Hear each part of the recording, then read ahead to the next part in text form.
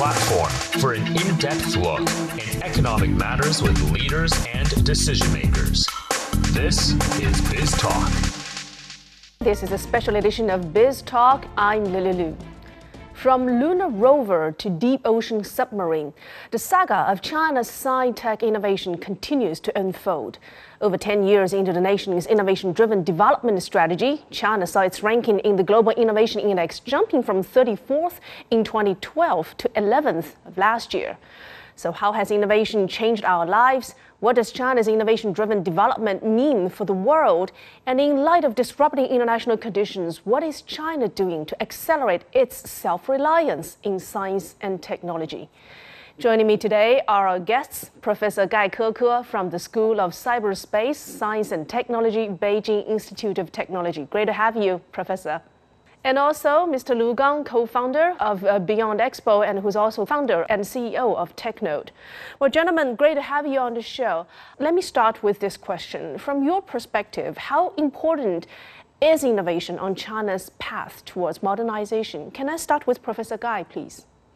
Yeah, for sure, of course. Well, I think definitely this is very important. As we know, China has been working on restructuring its economy, trying to have more high-tech products or new business models in the global supply chain. The logic is very clear. Innovation is playing a very important role in helping China to hold better positions in global business competitions. In my opinion, there are few ways for tech and innovation driving China's economic growth. First, tech innovations is a direct path to having more competitive products. For example, we now already have a lot of high-quality 5G or AI-relevant products, and some of them are leading the market. Second, the development of tech and innovation also benefit education. We know talent is always a key topic in economic growth. We have tried to have a broader application pool so that it will be helpful for talent development in specific fields. Finally, those high-tech, for example, space technology or satellite network, will benefit civil use as well. New products will appear along with those high-tech developments. Thanks. Lu Gang, you work in science, in a science startup, and from your work at Beyond Expo, you talk to science startup companies all the time. From your own working experience, why do you think tech innovation is important for China's own modernization path? And also, how do you think tech and innovation can drive China's growth? Thanks for having me here. China has a long history. We have the largest population. And also, if you look at all the industries, we have lots of sort of traditional industries. I think how to keep up the pace of modernization, I think the only way to do that is through the technology. And so I think we need technology to kind of disrupt the traditional business, which we have been working on that for many years. I think we have to change the way we are doing the business. I think we have to embrace the power of technology. But on the other side, we are looking forward, and there are so much new kind of unknown area. It will require us to move faster, like space technology, everybody talking about metaverse. So I think these are maybe we're looking at 10 years, 20 years ahead, which obviously we need the technology as well. So I think that it's a huge market. We have a huge population, and we have a huge, really diverse industry to take care. I think the technology is become very important to us. You're absolutely right. I mean, that is part of the great achievements that China has achieved. Actually, in recent years, China has achieved significant strides in critical fields, and they include space exploration, as Professor Gai mentioned, including deep sea and then deep earth probes, supercomputers. We have many great projects like that that allows supercomputing powers, and then satellite navigation, quantum information, nuclear power technology, new energy technology, aircraft manufacturing, and biomedicine. I'm just naming a few of the major areas. And China became the third country to have a permanent presence in space after the launches of the Shenzhou 13, 14, and 15 spacecraft in 2022, and most recently the C919 passenger airplane, that's China's first domestically developed large passenger aircraft, took flight. We're so proud of that, of course, as Chinese. My question to you next is, let me start with Professor Guy. How do you evaluate China's tech and innovation strategies and stages over the past decades? Well, I think there have been a lot of great improvements and achievements made in the past decades. If we look at the whole history of China's tech and innovation development, we can easily find that we have a clear development route. In the past, we used to have so many shortages in many tech domains. That means we had to develop multi-tech step by step with the well plan. We have like 5-year development planning strategy, like every 5 years. So this can ensure the steps of the tech and innovation development will be neither like too fast, not too limited. So a well-planned and organized development strategy can actually help us to fully utilize the limited resources to achieve our objectives. Some specific technologies are deemed as bottleneck technologies. Well, another thing I want to mention is talent strategy. Again, for me, I remember we started significantly strengthening the size of higher education to have more professionals for all fields, like engineers 20 years ago. Now we can see a large group of professionals have become major force in tech and innovation. That's a very big success. Nowadays, actually, we have a lot of global collaboration. On campus, we see a lot of international students studying in Chinese universities.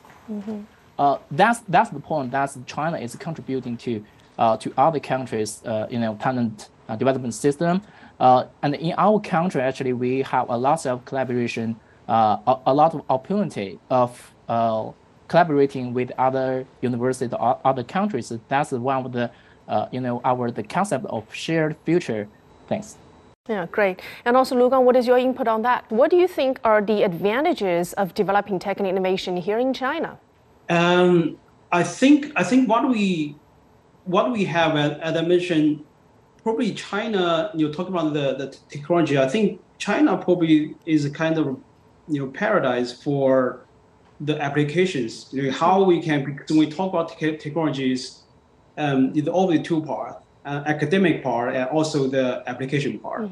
I think for China, because we have such a market here, we have very diverse industry here. So we are I think in the past 10 years, all the the different layer of the societies and the government and education systems. I think everyone is so welcome the applications. So I think we adopt technology. We find a way to deploy it, and also we can also find a way to commercialize the technologies. I think that's the kind of advantage in China, and that's why I think probably that's the key parts. We are kind of ahead of in some sectors. Have a large-based market that is steadily growing. That is all very important because we are really open to trying everything. Yes. I think that's the big part. From Liangjiahe, a village on the barren Loess Plateau in northwest China, to Zhongnanhai, the center of China's top leadership in Beijing. Xi Jinping has served in various posts at different levels of the government across China, starting in his early years as a junior village official to governing as China's top leader. What's he like as an individual and as a leader? How have his work experiences from earlier decades been influencing his leadership as the national leader? What are some of the core principles that have guided his decisions and actions? I consider myself a relatively hard-working person. I know very well that people's biggest concerns are education, employment, income. We can't pursue development through destructive methods, depleting the legacies from our ancestors while exhausting the options for our future generations. The Stories of Xi Jinping podcast series shares the life and work experiences of Xi Jinping and explores the formation of his governing principles, philosophy, beliefs, among others. Getting to know Xi's thoughts on national governance and how his leadership took shape may help you better understand China's path, governance, and principles. You can follow the Stories of Xi Jinping podcast series on all major podcast platforms.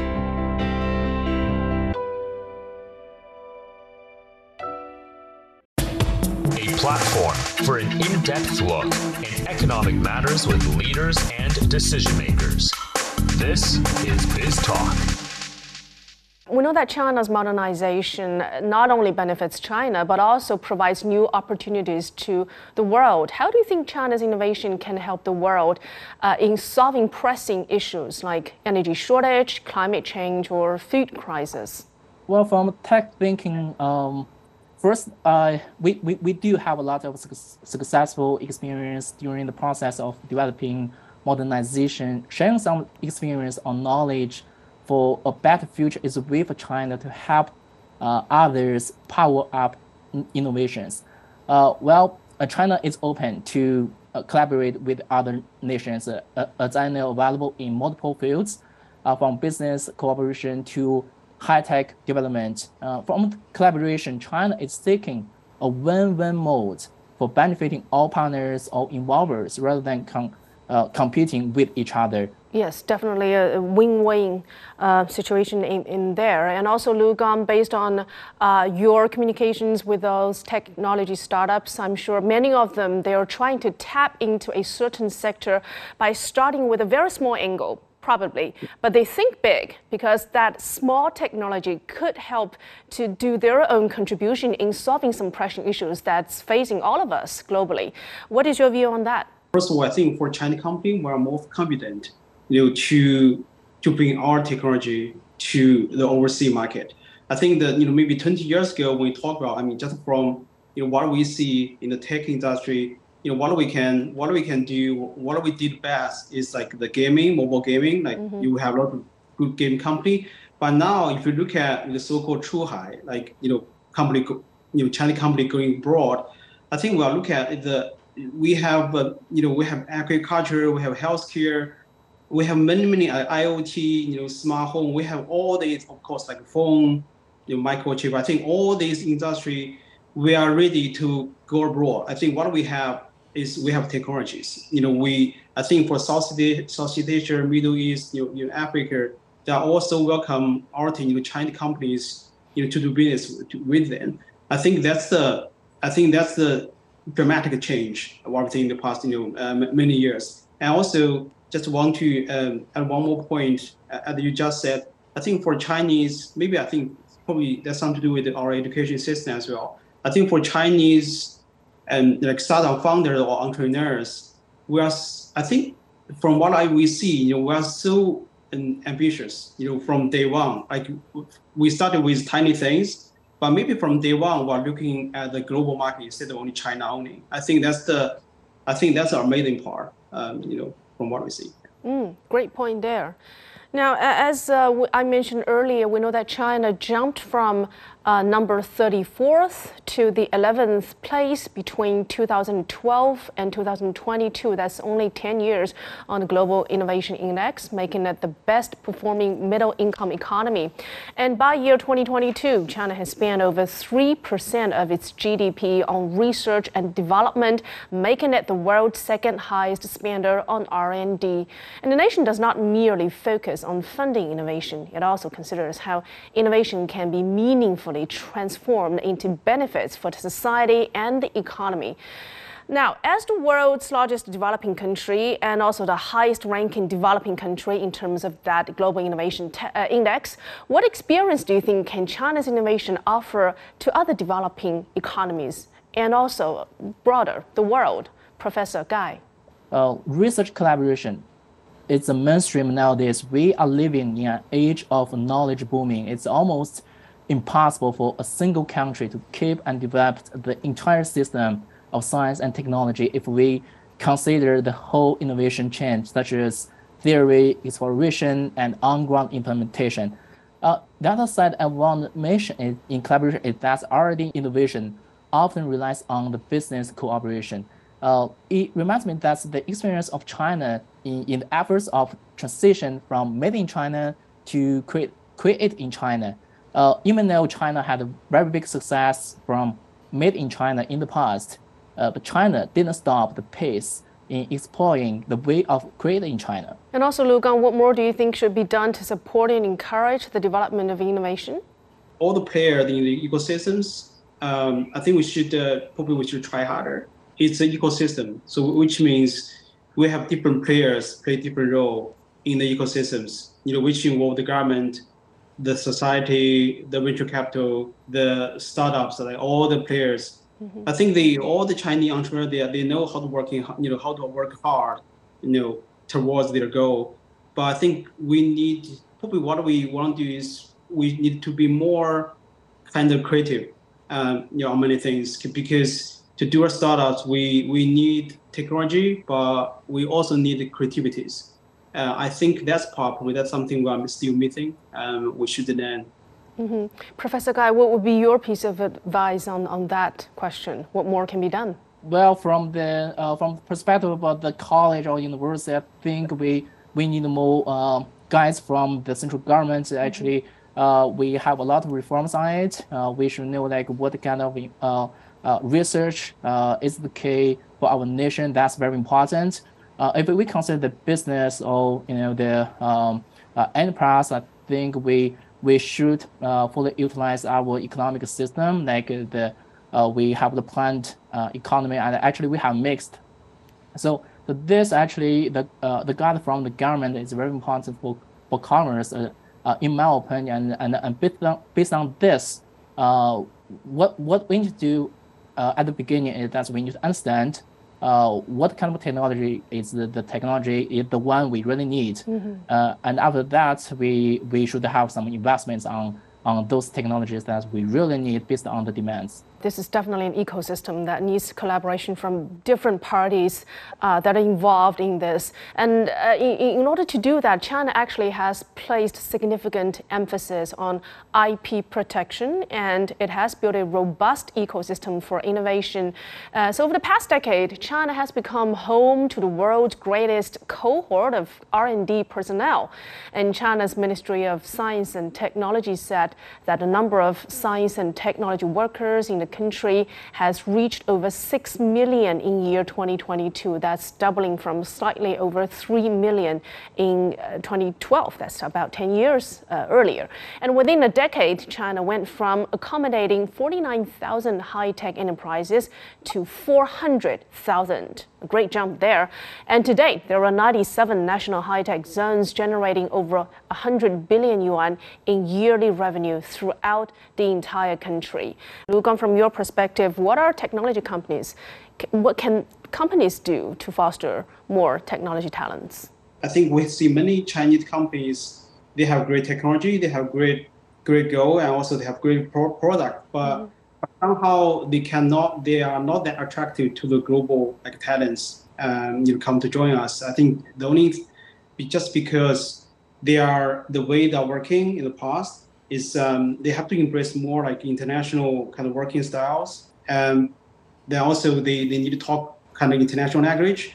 I think that's the kind of key to be more global for the Chinese companies. I think that also if we have more international talent to come to join us, that will also help us, the Chinese company, to build their brands, to improve their product, to localize products, to the global. Sideline Story brings you all things sports related. The hottest topics, latest events, juiciest stories, all with a very personal take. Subscribe to Sideline Story Podcast for heated sports discussions covering events that are happening in China and around the world.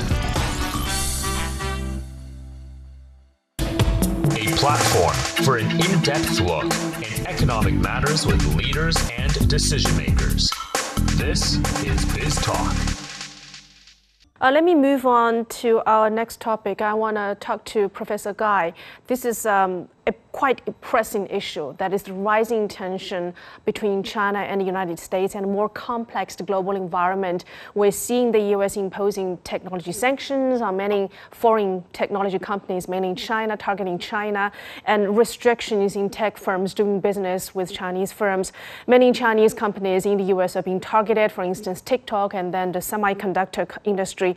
What is your comment on that? I mean, the US think maybe it would be supporting the US's, self-reliance on technology and innovation.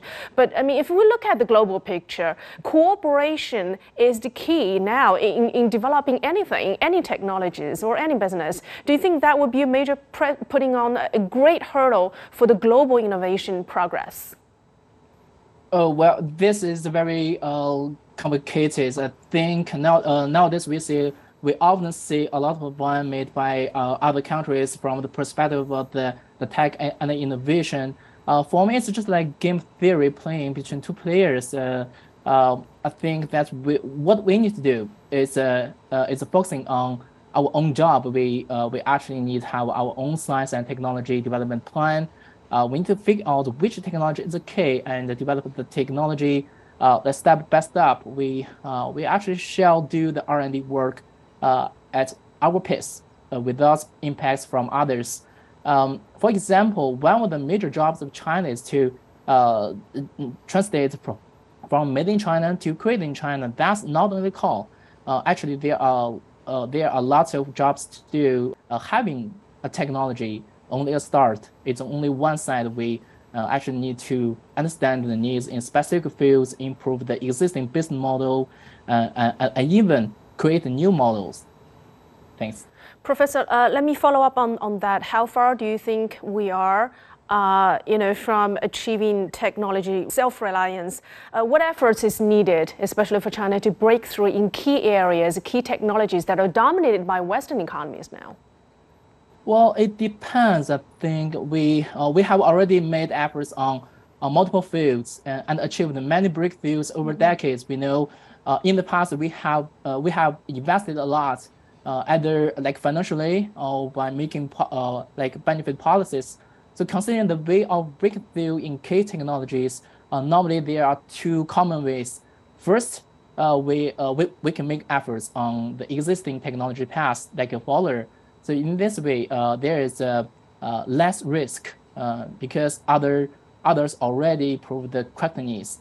Second, we can create a new technology path following our own demands. So this is an option that we are trying to explore more today.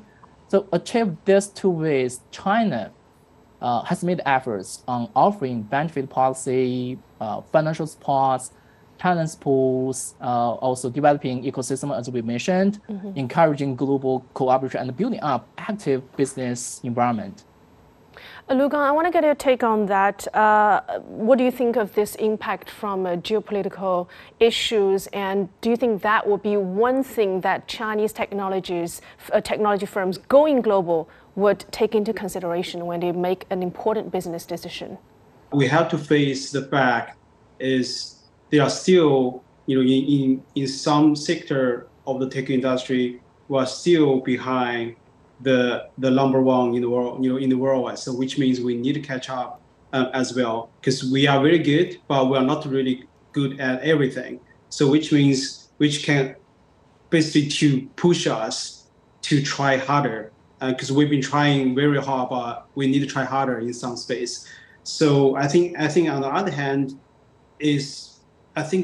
what we learn from this is instead of focus on China, the China market only, we have to push ourselves to be more active in the international market as well. I think that's why we have.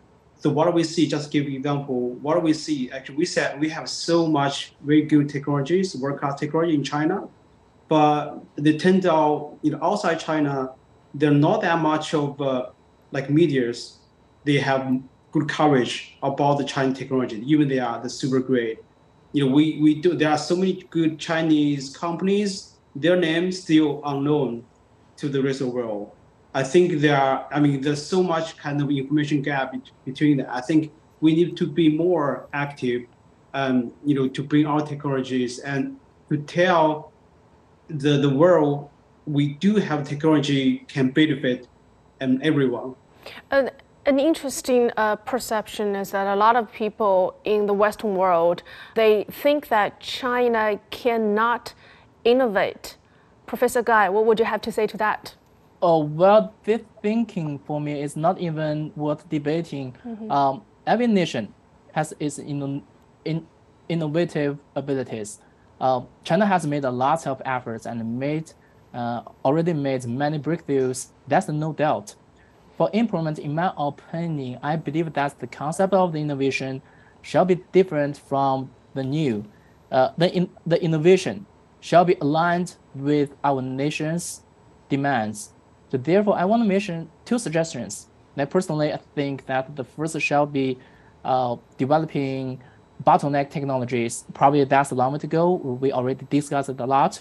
On the other side, we need to improve the talent architecture to ensure we have sufficient talents for matching different needs on the different levels. Actually, we need professionals for all careers on different levels, not only scientists but also specialists and skilled workers in certain fields. So this, of course, is a misconception. I think we all agree on that. And Lu Gang, why do you think people would have that concept and have that idea that they don't think that China can innovate? We used to have like made in China means cheap but low qualities. But now, if you look at the Chinese products, it's still cheap, but it's a high quality. I think we need to educate. I think more people should understand that. The secondly, I think it's also to do with the definition of innovation. Because when we talk about innovation, actually it's not like 100% about technology, like 100% about like high technologies. Even a tiny thing could be innovative as well. So it's not necessarily related to the high technology as well. I think the one, SMS, we use a lot as well. I think that's lots of innovation come from based on SMS as well, which can benefit the African market. Great advices. Thank you so much, gentlemen. And with that, I want to thank you both again. Our guest of the day, Professor Guy Ke from the School of Cyberspace Science and Technology, the Beijing Institute of Technology, and Mr. Lu Gang, who is co-founder of Beyond Expo and founder and CEO of Techno. Thank you so much for staying with us on this CT10 special edition of Biz Talk. I'm Lulu in Beijing. Till next time, bye for now.